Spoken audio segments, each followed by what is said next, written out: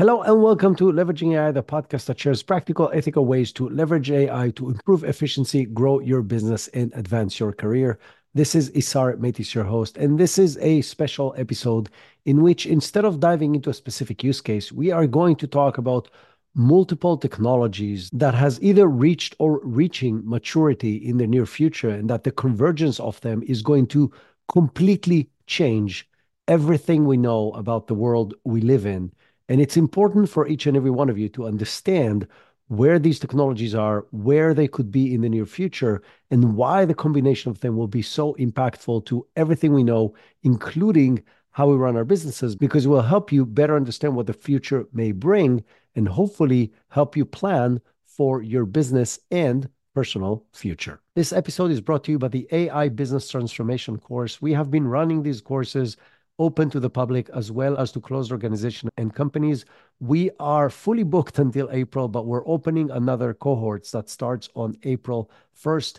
If you want to learn how to use AI within a business context, tools, use cases, processes, strategy, how to take your business into the AI era, it's a fantastic course. It's 4 sessions of 2 hours each, once a week, with homework and exercise and hands-on. And it's always with a fascinating group of people like you, managers and leaders in business organizations who want to understand how to use AI within their businesses. So if that's something that's interesting to you or to somebody that you know, please go and check our website at multiply.ai, and we'll put a link to the course page in the show notes. In the next few years, AI technology will change our world dramatically. Whether you are a business executive trying to catapult your business forward, or just somebody who refuses to be left behind and want to advance your career, this is the show for you. I'm your host, Isar Metis, a serial entrepreneur and an AI enthusiast. You'll hear invaluable practical tips from innovative business leaders, AI practitioners, and some of the brightest AI minds in our world today on how you can leverage AI in ethical ways to advance your career and grow your business.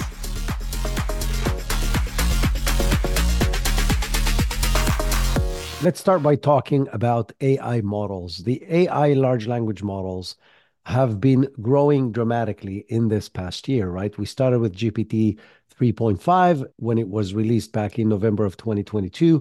But since then, there's been major upgrades and improvements across the board. GPT-4 Turbo, which is the one we're on right now, still probably the reigning king.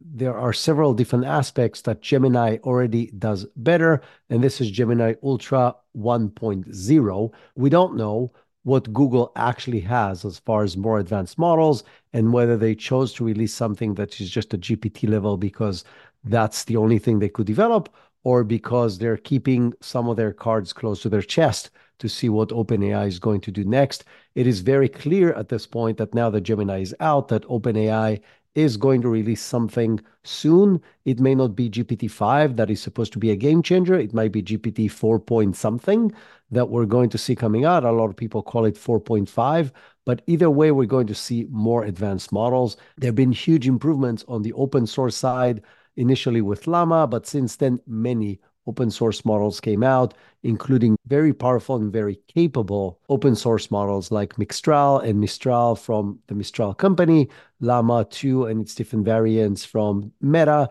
and the latest one that we talked about last week, Smog, that achieves very high scores across multiple benchmarks. Now, in addition to that, across universities and different research groups, they are able to run more and more advanced models with less computing powers and on multiple devices, including natively on mobile devices. So what we're seeing is that we're running better and more capable models with the opportunity to potentially run it with less required computing power. Now, the next thing that we've seen a lot of upgrades in is infrastructure. In order to run these models, especially the more advanced models, they currently require huge amount of data for training. They require the computing power and the farms in order to run these models. They require very specific chips. They require a lot of energy and water for cooling. But what we're seeing is that on one hand, huge investments that are going in that direction. And some of you may have heard that Sam Altman wants to raise trillions of dollars in order to build AI infrastructure for the future of our planet. Whether that's feasible or not, I don't know, but this is the direction, or at least the way these companies and these leaders think. The flip side, as I mentioned, is that we're getting better and better capabilities with less and less required computing power. And now we have AI tools running directly on mobile devices. And we've seen the latest releases from Google with their Pixel phones, as well as from Samsung. And there's no doubt in my mind that Apple is coming next, and everybody else that is making mobile devices will have the ability to run some AI models on board the chipset that's on these devices.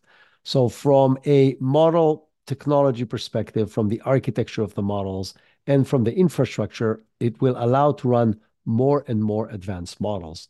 Another very interesting development that, again, is not new, but is getting to a peak scenario right now is AI agents. AI agents are AI tools that are able to take actions on our behalf. So, not just review data, analyze data, and provide answers, but also to actually take action. There's a paper from 2017 called World of Bits. That paper was written by a group of people that were trying to build agents back then. One of the leading people that was a member of writing that paper is Andrej Karpathy, who was back then working at OpenAI on exactly these kind of tools, on agents. In the conclusion of this research, the researchers wrote the following. We show that while standard supervised and reinforced learning technique can be applied to achieve adequate results across these environments, the gap between the agent and humans remains large and welcome additional modeling advances. In other words, the AI agent were not smart enough to understand things as humans, and it was very hard and probably did not yield positive ROI to train them on basically everything they may encounter when operating within web environments, forms, websites, tools, etc. But that has changed. So, in an interview with Lex Friedman in 2022, Karpathy mentions that some of the barriers they had when they did that research do not longer exist. And the reason for that, the large language models today are so advanced that they understand what they're seeing on the screen, right? The stuff that they couldn't do back in 2017, they get out of the box right now. An AI agent that's looking on a website understands the website, understands the buttons, understands the forms, understands the different components, drop-down menus, and so on. And if it's provided with the right tools, it will be able to take actions on any user interface. In an article on the information last week, it was clearly stated that internal sources at OpenAI confirmed that they're working on agents that will be able to take control over our devices and take actions on our behalf. Now, will I allow a random tool to take control over my computer or my mobile phone? Right now, absolutely not. But if that somebody is Google and they already have access to all my data because I'm using an Android phone and I'm using Chrome as a browser and I'm using the G Suite workspace for everything that I'm doing, they already have access to everything that I know. So to give them access to stuff like that makes perfect sense if the reward is high enough because the risk is relatively low above the current risks that I'm already giving them all my data. Based on these rumors, this is already at work at OpenAI, which means they will release it sometime in the near future. This may be 6 months, 12 months, 18 months, but sometime in the next 2 years, there will be working active agents that you can take advantage of if you wanted to, which literally changes everything we know. Once there's an AI agent that can literally use a website or any digital tool that you provide to it after you train it. And some of the companies that are working on these kind of tools allow you to train the models literally by showing them what you're doing on the screen. So they become really smart copycats because, again, they understand the task, they understand the goal, they understand the required components, they understand the context, and they understand how to use the tool. Another AI field that is making a huge improvement in the past few months is video generation. Whether it's in a simple environment like creating avatars on people and having them speak in any language, in any format about any content with tools like HeyGen and Synthesia and DID, or creating any video you want simply by using text or starting with an image in tools like Runway with its advanced motion brush or Pika Labs, or those of you who have seen the Google Lumiere demo, then that's where the world is going, right? So by the end of 2024, we will most likely be able to create incredible realistic videos that will look just like real life, similar to what Midjourney can do with images right now. And we'll be able to create those on the fly without a camera, without lighting, without microphones, and without editing, because we'll be able to basically tell it what we want the video to be about, and it will generate the video for us.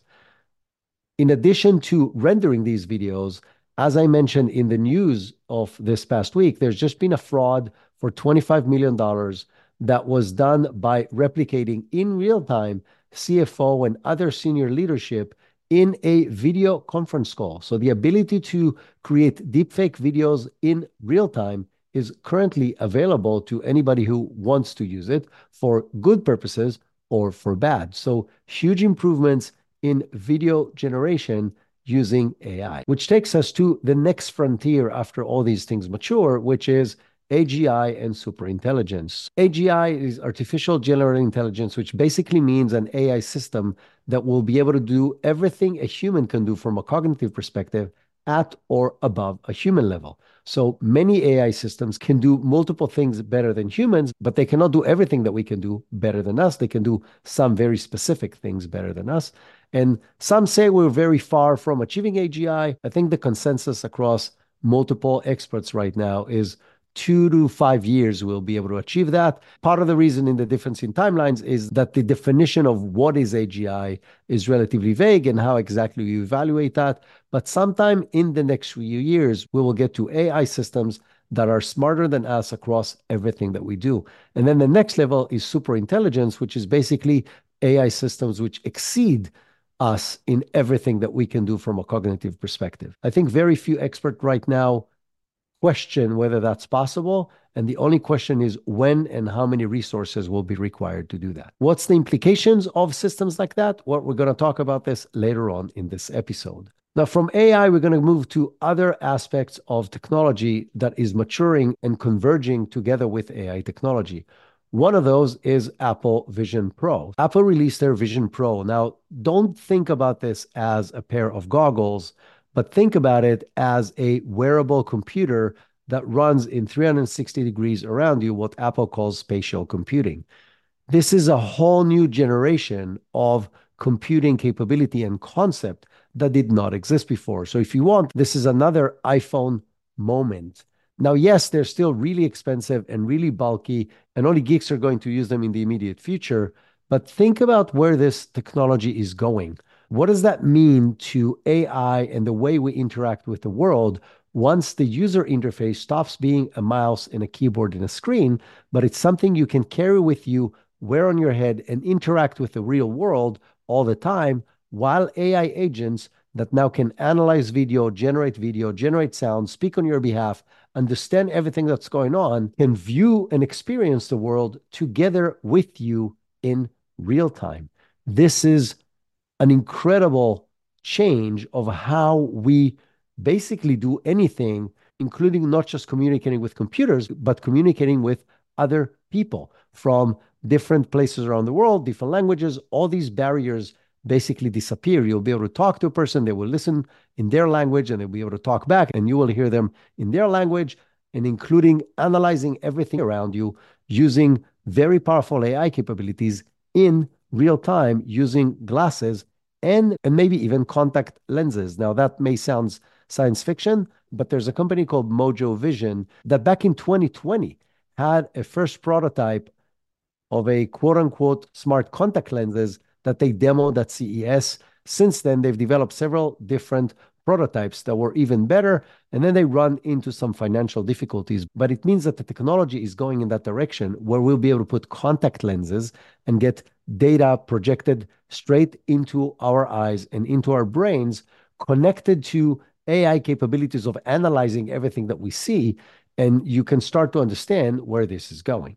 Another technology that has been evolving dramatically and is reaching maturity point is humanoid robots. So many of you probably seen different videos online of humanoid robots, whether it's from Honda or Toyota that presented their robots, or all the dancing robots from Boston Dynamics. Not all of them are humanoids, but they have incredible capabilities to do things like creatures and animals that we know and far beyond. And there's also companies like Agility Robotics, SoftBank Robotics from Japan, as well as obviously recently Optimus from Tesla, all these companies are already generating humanoid robots that can do anything from basic tasks at home, as far as assisting the elderly or just anybody who has the money to do, all the way to, sadly, doing military operations and so on. So combine the physical abilities of these robots with advanced AI systems that we're seeing today in ChatGPT and beyond, or in AGI and super intelligence, and you start to see the potential for having AI go beyond the cognitive capabilities of humans, but combined with physical superpowers that will allow it to fly, run, climb, move, dance, and do anything that it will want to do better than we can do on the physical level.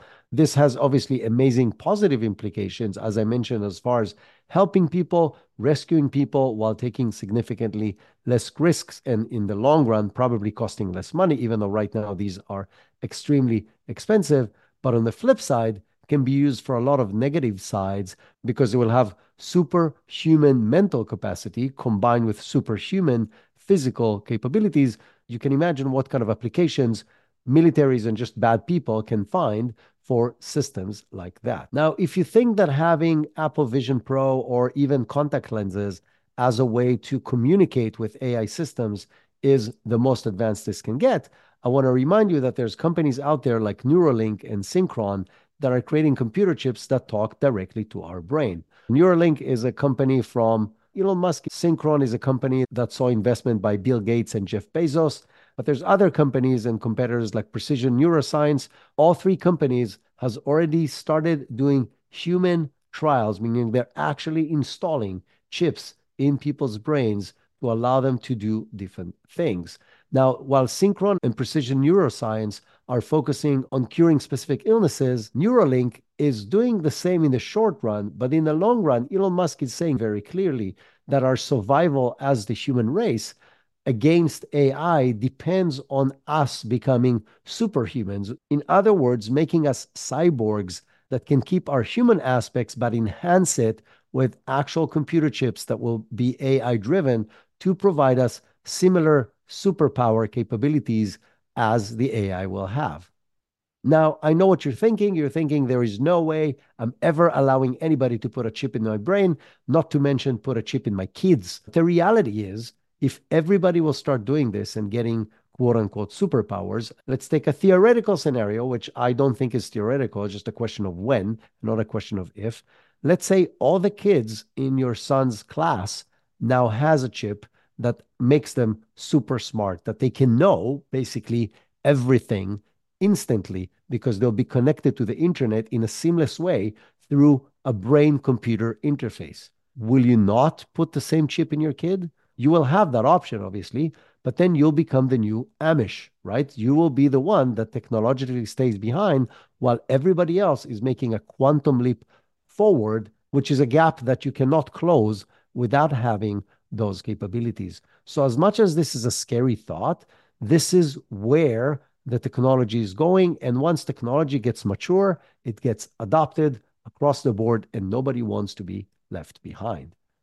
Now, to run such things, we will need a huge amount of computing power, and we will need high speed internet and connectivity basically everywhere. So, the computing power, there's been a quantum leap in quantum computers, pun intended, but quantum computers are now a fact. There are multiple quantum computers operating around the world today. They have significantly higher capacity than traditional computers and significantly faster communication capabilities.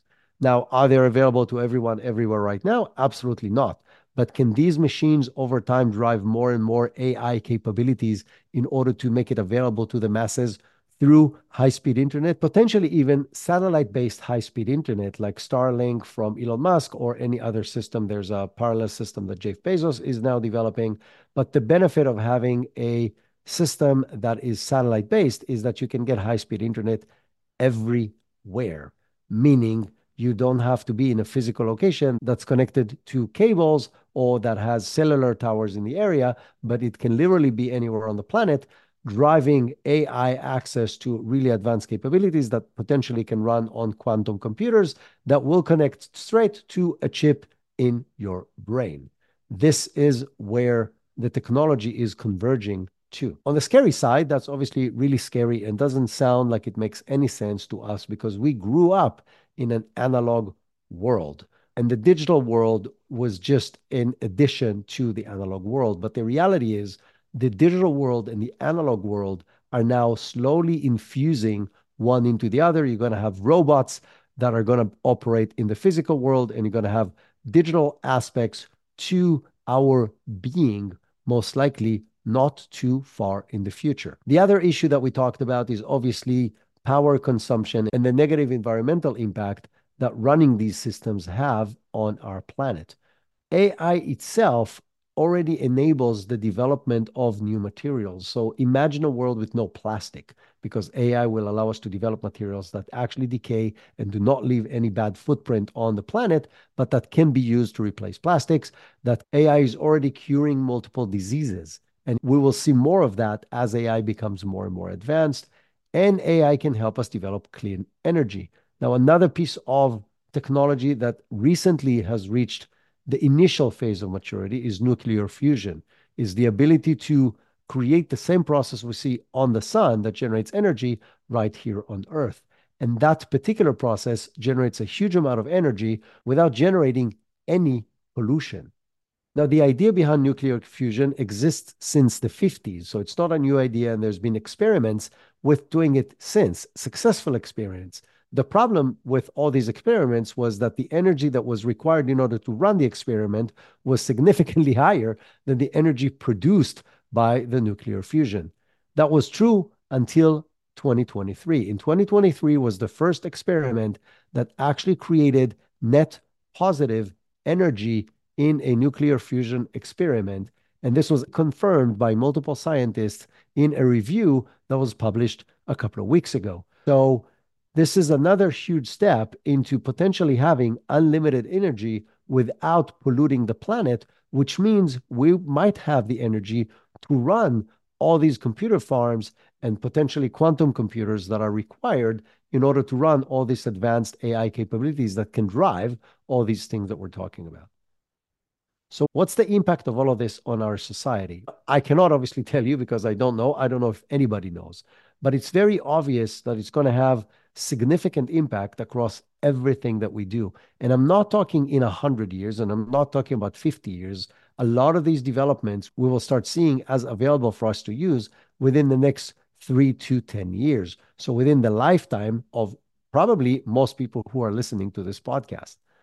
Now, if you look on the negative side, it has the opportunity to increase loneliness and reduce happiness, which research is showing has clear correlation to the more use we have with technology, specifically cell phones and software like social media that is running on our phones.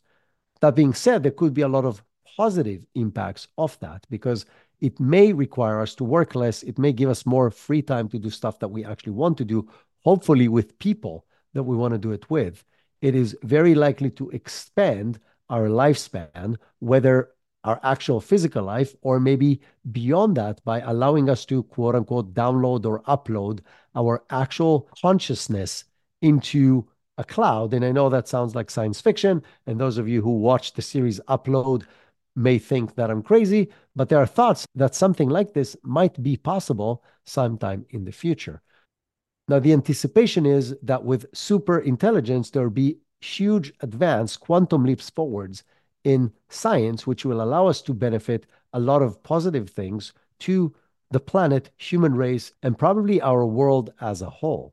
So if your head is not spinning yet, you may be asking yourself whether what will be more significant, the negative implications or the positive implications. I'm an optimist person, and I would really like to think that the positive implications on the maturity and the convergence of all these technologies will significantly outweigh the negative aspects. And hopefully, as a society, we will find ways to jointly fight and suppress the negative implications of these things so we can all jointly enjoy the benefits of these technologies and really provide better life and a better outcome for everybody on this planet and potentially beyond. I hope you found this episode interesting. I know it's not my standard episode of how to do very tactical things with use cases. I promise you that's what we're going back to next Tuesday. But the amount of data that I've consumed around all these topics recently and the amount of understanding that I have that this is going to change everything that we know pushed me to want to share this with you. So I would love your feedback on this different episode to see if you want more of those in the future. Please connect with me on LinkedIn. Just find me Isar Meitis, Isarmeitis. And don't be shy. Let me know what you think. In general, if you find this podcast interesting and if you think it can help people that you know, please share it with those people. This is a great way for you to help them better understand AI and where it's going. And it also helps us grow the podcast and hence be able to provide you even more guests and more resources in order to help you in your AI journey. I want to remind you that this episode is brought to us by the AI Business Transformation course. And if you want to learn more about it, go and check our website. And until next time, have an amazing week.